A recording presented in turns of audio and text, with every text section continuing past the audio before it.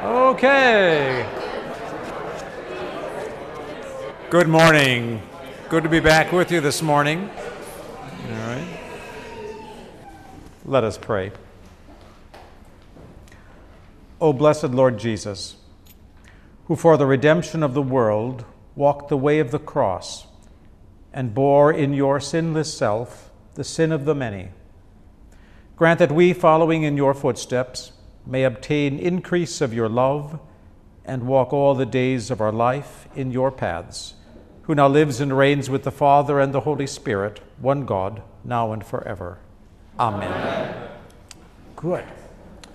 Okay, so this morning what I thought I'd do with you is take you on a little excursion through the Gospel of Mark on a topic that I think is one of the major motifs or themes of the Gospel of Mark, and that is following Jesus. Next Sunday is going to be sort of the sequel to that, and we'll take the end of the Gospel of Mark, focusing on the Passion of Christ in Mark. Mark is the first Gospel written. It's by far the shortest of the four Gospels, about half the length of the Gospel of Luke. Okay. Does not have the Christmas story. Begins with Jesus as an adult, his baptism with John the Baptist, and then goes right into Jesus' adult ministry. I'm going to start with an episode from probably about 3/4 of the way through, a widow's offering. Jesus sat down opposite the offering box in the temple court, began observing the crowd putting money into it. Many who were wealthy put in much. Then a poor widow came who dropped in 2 lepta, worth about a penny. He called his disciples over and said to them, "Amen, I tell you, this poor widow has put in more into the offering box than all the others. The others all gave out of their wealth, but she, out of her poverty, put in all she owned, all she had on which to live." I, like you, have probably heard many sermons on this, including the ones I've preached. Okay. Why does the woman throw in her last 2 coins? Going home to die. She's going home to die. She's going home to die, precisely. This is about dying. This is not, as I sometimes hear, a story about she trusts that God will give her 2 more coins tomorrow if she dumps that in. You give and God will replenish your pocket. There is a story kind of like that about another widow in the Old Testament, the widow of Zarephath in the time of Elijah. Elijah raises her child from death. The oil doesn't run out and that sort of thing. That's not what this story is about. The key line here is she put in all she owned, all she had on which to live, implying she's willing to die, which is really the whole theme of the Gospel of Mark. Now, interestingly enough, this story is in Luke, and the context would emphasize in Luke that it's all about the contrast between she gives the greater percentage, because Luke is always interested on the rich and poor contrasts. Okay, not Mark. Matthew ignores this altogether, by the way. I could go on that in more detail, and I think I know why. But this is about faithful dying. She's ready to die, which is the whole theme here of what it means to follow Jesus. In the Gospel of Mark, chapter 1, we have Jesus' baptism. Very short little episode on Jesus' temptation in the wilderness, and then this is the very next thing that we get, Mark 1:16. Jesus calling his first disciples. 2 sets of brothers, both are fishermen. And Mark emphasizes that the calling here is at the Sea of Galilee. Just a little footnote on that. Mark is the only writer ever call that body of water the Sea of Galilee. Okay. It's 6 miles east to west, north to south, 12 miles. This is, Lake Michigan is 85 miles across. Okay, so Mark was the first to coin that phrase. Anywho, and notice the word that Jesus uses in both cases, follow me. Jesus said to them, follow me, I'll make you fish for men. Immediately, Mark's favorite word, 11 times in chapter 1 alone, Mark says immediately. Okay. Immediately they left their nets and followed him. Going on a little farther, he saw James, son of Zebedee, John his brother, mending nets. Immediately he called them. They left their father Zebedee in the boat with the hired hands and followed him. This is going to be a key theme, following Jesus. Interesting thing here. This is the first public incident in the ministry of Jesus. There's nothing in the text here to indicate that these 4 men had ever even met Jesus before. Jesus hasn't done anything else yet.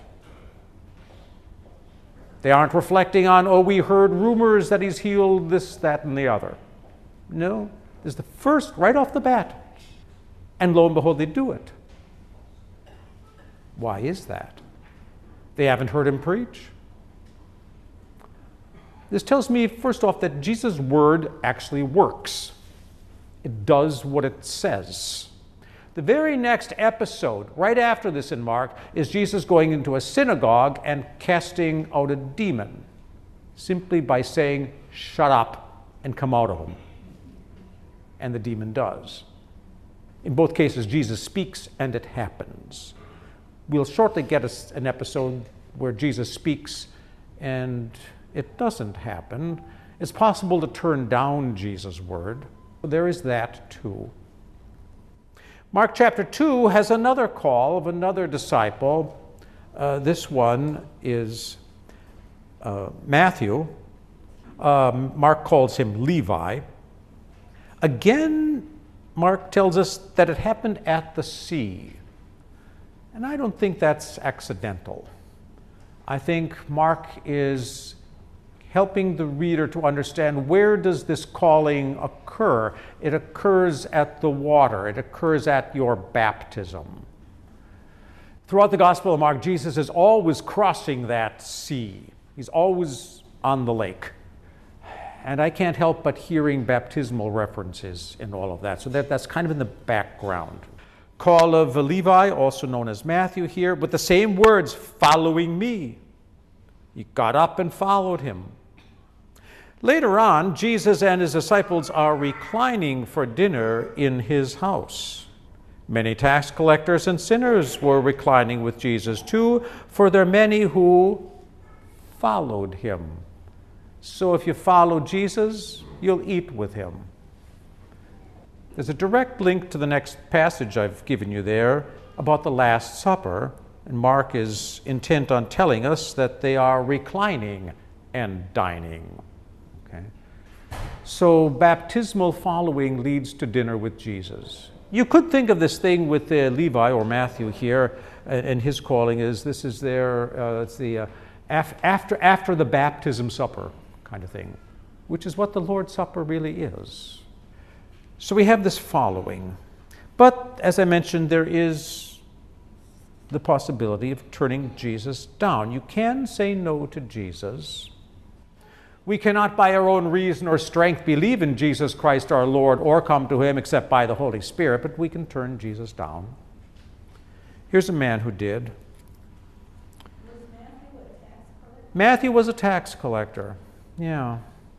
So we got kind of a coin theme going on here today, huh? Render to Caesar, the coin. Yeah. As Jesus starts on his way, a man ran up to him, fell on his knees before him, and asked, "Good teacher, what must I do to inherit eternal life?" Sounds like a pretty important question to me. Jesus replied, "Why do you call me good? Only God is good. You know the commandments: don't murder, don't commit adultery, don't steal, don't give false testimony, don't cheat, honor your father and mother." He said to him, "Teacher, I've carefully kept all these since I was a boy." I know what we Lutherans want to do with that. We want Jesus to say, "Oh, really? But Jesus doesn't do that. Jesus doesn't do that. Okay. Neither does Paul when he lists his credentials as a Pharisee, and he said his life under the law was blameless. He's not crossing his fingers behind his back. Jesus loved him. That's so stark in Mark's gospel, because I think if you were to read through Matthew, Mark, Luke, and John, you would probably say that Jesus comes off a bit stern in Mark as compared to the others, certainly as compared to Luke. So this is, whoa, Jesus loved him. That's unusual to come out of the Gospel of Mark. You lack one thing, go sell all you have, give to the poor, you'll have treasure in heaven, then come follow me. He's saddened and left sorrowful. He was very rich. The invitation here by Jesus is to enter into Jesus' own life. He's done the commandments. That's one kind of life. The following Jesus life is a very different kind of life. It's a new covenant life that, as we hear in Matthew's Gospel in the Sermon on the Mount, goes way beyond the stuff of the old covenant, life under the law. You have heard that it was said, love your neighbor and hate your enemy. Now I say to you, love your enemies and pray for your persecutors. Folks, that wasn't possible until Jesus came along. There's no commandment, love your enemies, in the Old Testament. It's only possible because Jesus himself does it. On the cross, Father, forgive them. They know not what they do. There's a whole new kind of life that's actually possible now in the Holy Spirit, given in baptism, that was not possible under the old law. So he's inviting him into the new covenant life, the life in Jesus himself. And he's got to decide between giving away to the poor and doing what the four did at the beginning of the story, and Matthew the tax collector, and drop everything. And is Jesus enough? I guess would be another way of putting it. Is Jesus enough? The disciples reacted to this. Jesus looked around and said to his disciples, how hard it will be for those with wealth to enter God's reign. The disciples are stunned. Children, how hard it is to enter God's reign. It's easier for the camel to go through the eye of a needle than for someone with wealth to enter God's reign. They were even more astounded and said to one another, well, who can be saved then? Looking steadily at them, Jesus said, humanly speaking, it's impossible, but not with God. Everything is possible with God. Peter started to speak. We left everything to follow you. What does Peter really mean by that? We left everything to follow you. He's expecting those results. He's expecting results. Look where we are in the story. Okay. This is chapter 10, correct? I did print that correctly? Yes. Peter left everything to follow Jesus back in chapter 1. Now it's chapter 10. Okay. We're 2/3 of the way through. We left everything to follow you. What are the results? Nothing seems to have changed. They still have no jobs. They're still just walking around. Okay? They don't have any house. The Son of Man has nowhere to lay his head, and neither do they. The basic question is, what are we going to get out of it? As we'll see, the disciples never really do get it. Okay? They never really understand what Jesus is up to until after his death and resurrection. Then the light bulb goes on. Notice Jesus' answer here.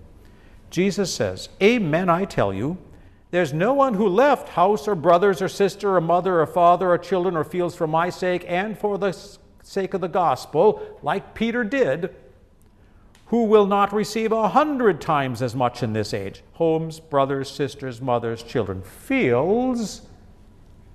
And I would interpret that as being the church. And then Mark's gospel adds, with persecutions. That's what you get for following Jesus. And in the age to come, eternal life. But many are first will be last, and many who are last will be first. So the note of persecution is thrown out here. It's not the first time that word was used. It was used back in chapter 4. Chapter 4 has a number of parables. Mark doesn't have very many. They tend to be grouped in chapter 4. First of which is the parable of the sower. I'm not going to read the whole thing for you, but it's an allegory of what happens when seed falls on different kinds of soil. It says of the seed that fell on rocky ground, right in the middle, other seed fell on rocky ground where it didn't have much soil. It sprang up quickly because the soil wasn't deep. When the sun came up, the plants were scorched and withered because they had no root. More time is given on what happens to the seed thrown on rocky ground than on all the others. Later on, the disciples raise their hands and says, please explain what this means. And Jesus says, these are the ones sown on rocky ground. Whenever they hear the word, immediately they receive it with joy. But because they have no root, they endure only for a little while. Then when trouble or persecution arises on account of the word, immediately they fall away. Sound like anyone in the gospel you know? A guy whom Jesus nicknamed Peter, which also means rock. So Peter indeed immediately received it with joy, left all to follow Jesus, but as we will hear next time, Peter is going to throw it all away on the night of Jesus' arrest, of course, and deny that he knows Jesus. Persecution comes. Are you really this man's disciple? And Peter will deny it 3 times with oaths and curses. The disciples never really do understand, as I said. One of my favorite stories out of Mark is this episode of being in the boat with Jesus. They're always crossing that lake. On this particular occasion, bottom of page 2, when evening came, Jesus said to his disciples, let's cross to the other side. Leaving the crowd, they took him with him in the boat just as he was. Other boats were with him too. A furious windstorm comes up. The waves began breaking over the boat so that it's nearly being swamped. Jesus was in the stern, asleep on a cushion. They wake him up and say to him, Teacher, don't you care that we're perishing? He got up, rebuked the wind, said to the sea, Silence, shut up. Just like Jesus had said to the demon. Then the wind stopped. There was a great calm. He said to them, Why are you such cowards? Do you still have no faith? We're in chapter 4, and they've been following him, but Jesus says they still have no faith. By now, they should have some faith. In Matthew's gospel, it's put, where is your faith? It's kind of misplaced faith. You don't have it now. Mark emphasizes they don't have it at all. So my question to you is, what would faith have looked like so Jesus wouldn't have said to them, do you still have no faith? They would have let him sleep. They should have let him sleep. Okay. So why is Jesus sleeping? That's one thing I like about the story. It shows his humanity. Okay. Lack of concern. He's not concerned. Okay, that's their estimation is Jesus is sleeping and therefore he's not concerned. Aren't you concerned about what's going on? Is Jesus unconcerned? Well, the storm doesn't worry him. Okay, now we're getting there. Why doesn't the storm worry him? He controls it. Well, because we know the end of the story. He's going to make everything calm. Jesus can do that stuff. What does Jesus ultimately know, however, about that storm? Go to the other side through that storm. How does Jesus know that he's going to get through this storm and thus can sleep through it? fine, thank you. It's not this time to die. Exactly. It's not time to die. Okay. The death that Jesus will die is the death that the Father has in store for him, and that's death by crucifixion. It's by torture. It's the kind of death where he cries out, my God, why have you forsaken me?" Okay. That's the kind of death that's ahead. Therefore, Jesus can sleep through the storm. So, back to my original question, though, what would faith have looked like? Peter standing, calling, Peter going onto the water to show his... Yes, that's a different story, though, isn't it? Oh, is it? Yeah, that's a different story. There are too many water stories. I know. Yeah. This one doesn't have the walking on the water thing. They would lay down and go to sleep too. Precisely. Thank you very much. Okay. She said that they would lay down and go to sleep too. Okay. If the teacher is taking a nap, it's time for the kids, to leave their books aside and take a nap too. Okay. So, yeah. Jesus has a different kind of death in store for them than dying on that lake. They will die a death that glorifies God by giving their lives as his followers, his disciples. Martyrdom will be the kind of death they are going to die. So that faith, do as Jesus does kind of thing. They still obviously don't understand. They still don't have faith. Same chapter, Mark 4, one of the other parables is the parable of the mustard seed. With what can we compare the reign of God, or with what parable shall we explain it? It's like a mustard seed planted in the ground. It's the smallest of all seeds on earth, yet when it's sown, it grows up to become larger than all the garden plants and forms branches so big that birds can nest in its shade. That phrase, reign of God, sometimes translated as kingdom of God, Matthew's Gospel says the reign of heaven or kingdom of heaven. It's not about a place. We might simply rephrase that or paraphrase as how God operates in Jesus. What God does in Jesus, what God's doing in Jesus is like a mustard seed planted in ground. So, in order for the seed to go from... Have you ever seen a mustard seed? I don't know, maybe some LWML people have. I don't know. It's about the size of a poppy seed, thereabouts. White. For it to go from that, and in my class I always pass one around, invariably never gets around to the room back to me. Okay. How does it go from that to this shrub that's big enough for birds to make nests in it? You've got to have strong, in order to get the strong roots, what do you have to have? Who are the botanists here? You need water, need sunshine, a little fertilizer will help, and time. You need time. So this parable really is saying right now, everything I'm doing looks as insignificant, where'd it go, as a mustard seed.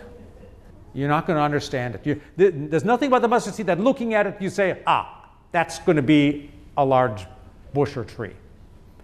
You got to give it time, Jesus is teaching them here. And there's been some opposition to Jesus already in the Gospel of Mark. In fact, at the beginning of chapter 3, we've got the mention of the first plot to kill Jesus, already in chapter 3, verse 6. The Pharisees and Herodians are plotting to kill Jesus. This does not look like Jesus is the Savior of the world, if the religious experts are saying he must go. So got to wait it out.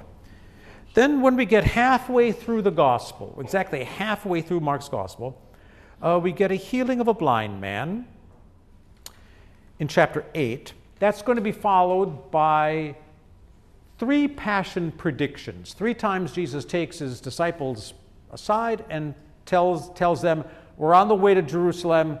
When I get there, I'm going to be arrested and crucified.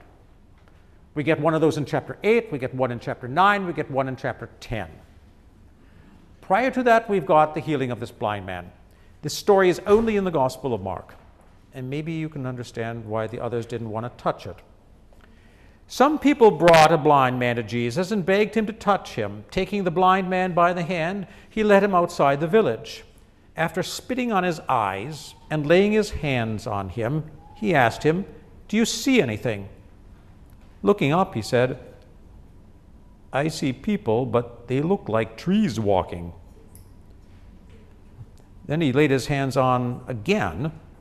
He looked, and now he saw everything clearly. His sight was restored. Then Jesus sent him home, saying, "Don't go into the village." It's the only miracle that doesn't take the first time. Matthew omits this. This is odd. This is odd. As we'll see, the three passion predictions are concluded with another blind man healing story. So these are two bookends to the passion predictions. Best I can make out of this is what Mark is saying is maybe there's some folks that need a redo. Maybe redo isn't the best word. Need to be continually worked on in order to see clearly. This is kind of where the disciples are. They're not seeing clearly. Everything looks like trees walking. They're not seeing the ministry of Jesus for what it really is, in spite of the fact that they've left everything to follow him. So we can come back to the blind man thing. First passion prediction in Mark 8. With each of these passion predictions, the disciples distance themselves from Jesus ever further. So, they go to Caesarea Philippi, which is as far as you can go north in Israel and still be in Israel. On the way, he asked the disciples, "Who do people say that I am?" Some say, "You're John the Baptist," others, "Elijah, one of the prophets." Then the famous question, "Who do you say that I am?" And Peter's famous reply, "You are the Christ." He warned them to tell no one about him. Famous motif in Mark, the Mark in secret. And that's only in Mark. Don't tell anybody. He began to teach them that the Son of Man must suffer many things and be rejected by the elders, the chief priests, and the scribes, and be killed, and after 3 days rise. He said this with complete confidence. So Peter took him aside and began to rebuke him. So Peter is clueless as to, how all of this information really fits with Jesus, the Messiah. Jesus famously rebukes Peter, calling him Satan. And the conclusion is, Jesus called his disciples and declared, "Anyone who wants to be my disciple must deny himself, take up his cross, and follow me." Now that "follow me" is exactly what the disciples heard back in chapter 1. Here we have the nuance. Following Jesus doesn't simply mean walking around with Jesus. It means dying with Jesus. Take up the cross. To us, we could just as well say, take up the electric chair. Take up the gas chamber. That's what this is. Whoever wants to save his life will lose it. Whoever loses his life for my sake and for the gospel will save it. Exactly one chapter later, Jesus does it again. More secrecy. He doesn't want anyone to know where he's heading. He's teaching his disciples, the Son of Man is being betrayed into the hands of men. They will kill him. After 3 days he will rise. But they did not understand what he meant and were afraid to ask him. We're just a little halfway through the gospel, and the hands are going down. The disciples aren't being students anymore. They're afraid to ask Jesus. Jesus is no longer their teacher. They don't know what else to do, still keep on walking around with him. And they don't understand. Then, exactly one chapter later, the third passion prediction. They were on their way, going up to Jerusalem with Jesus in the lead. The disciples were amazed, though the others who followed were afraid.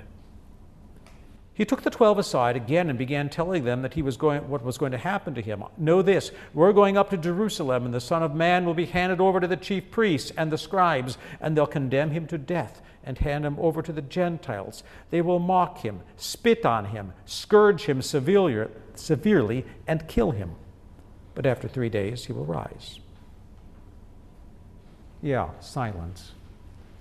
No questions asked. The sons of Zebedee, James and John, do come to Jesus and say to him, "Teacher, we'd like you to do for us what we're to ask." "What do you want me to do for you?"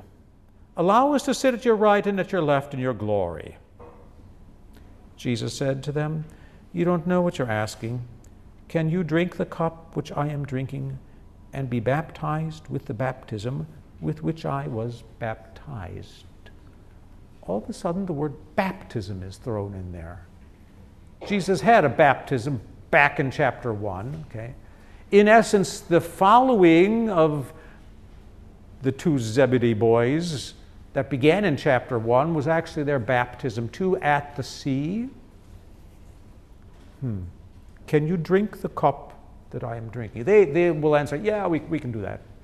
But of course, that language, drink the cup which I'm drinking, will come up again in Gethsemane, right? Remove this cup from me, Jesus will say. But Jesus takes it, thy will be done. The two Zebedee sons are totally oblivious to the purpose for which they're going to Jerusalem, even though, as you see here, Jesus has outlined it with much more detail about everything that's going to happen to him. They don't get it. They don't get it. They want to be his VP and Secretary of State.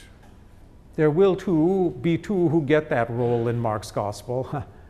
It's the one on either side of Jesus at the crucifixion, if you want to go that route. So yeah, they're not getting it. Okay. Following Jesus means dying with Jesus. Baptism means putting you on the course to death with Christ. Yes? Why at the beginning of this passage is they're following Jesus? The disciples were amazed. What were they amazed? Yeah, okay, so, well, first, Jesus is in the lead, emphasizing, he wants to go there. This is, he has a destination in mind. They're amazed that they're going. They're amazed that, well, I don't think they're amazed that they're going to Jerusalem, but that Jesus is so intent to get there. It's not as if they've never been to Jerusalem. And the opposition always has come from Jerusalem. Pharisees from Jerusalem. It's always the Jerusalem group. Yeah. Then we're almost in Jerusalem. End of chapter 10.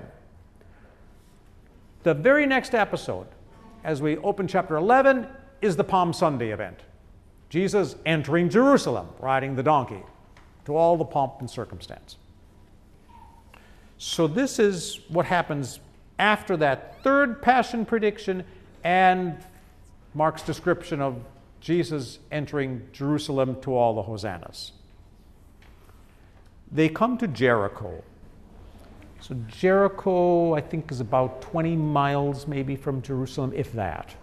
It's the last leg of the trip. There's no more towns to visit between Jericho and Jerusalem. They come to Jericho. As Jesus and his disciples and a large crowd are leaving Jericho, Bartimaeus, that is, the son of Timaeus, a blind beggar, was sitting by the road. When he heard that Jesus the Nazarene was in the crowd, he began to cry out, "Jesus, Son of David, have mercy on me." Many rebuked him, telling him to shut up. But he cried out even more, "Son of David, have mercy on me." Jesus stopped and said, "Tell him to come here." So they called the blind man, said to him, "Have courage, get up, he's calling you." He threw off his shammah, jumped to his feet, came to Jesus.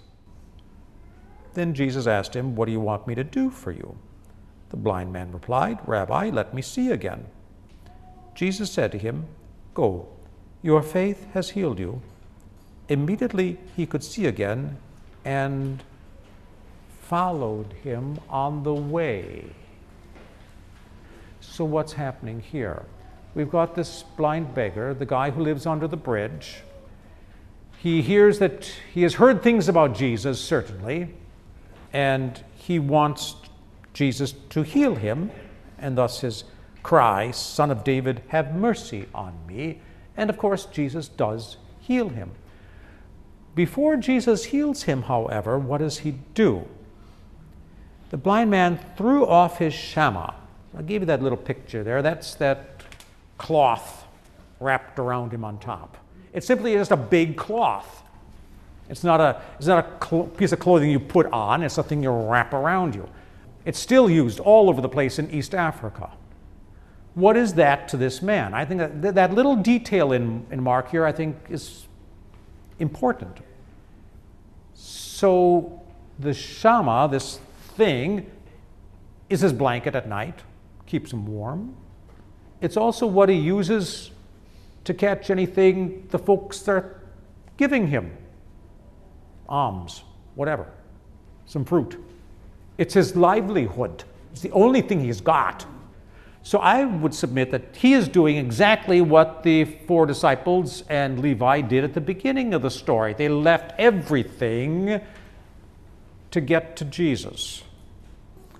He now can see, and it doesn't take 2 tries on Jesus' part here. So this is sort of the other bookend of that blind man healing.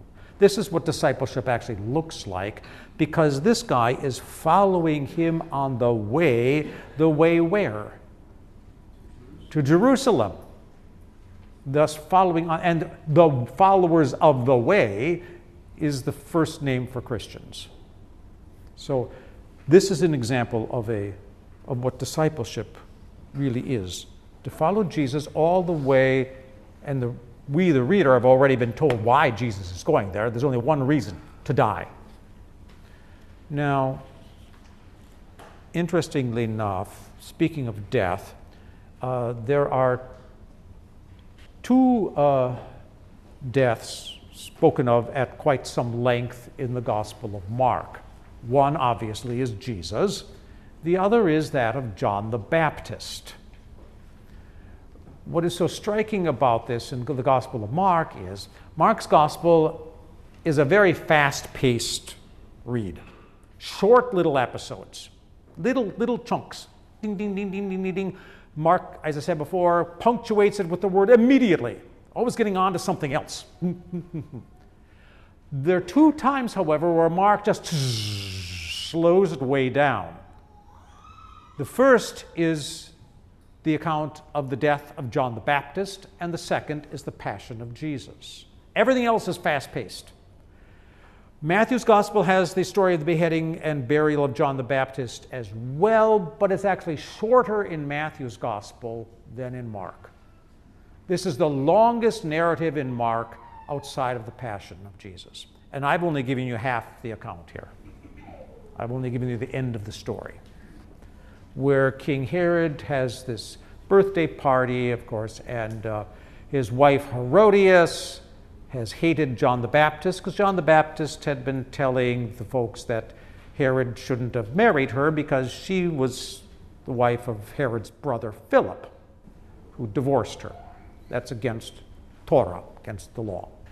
John the Baptist ends up getting thrown in prison and then has this party, and Herodias' daughter dances for them. You got to kind of read between the lines what kind of a party this was, with only men in the room and this girl dancing.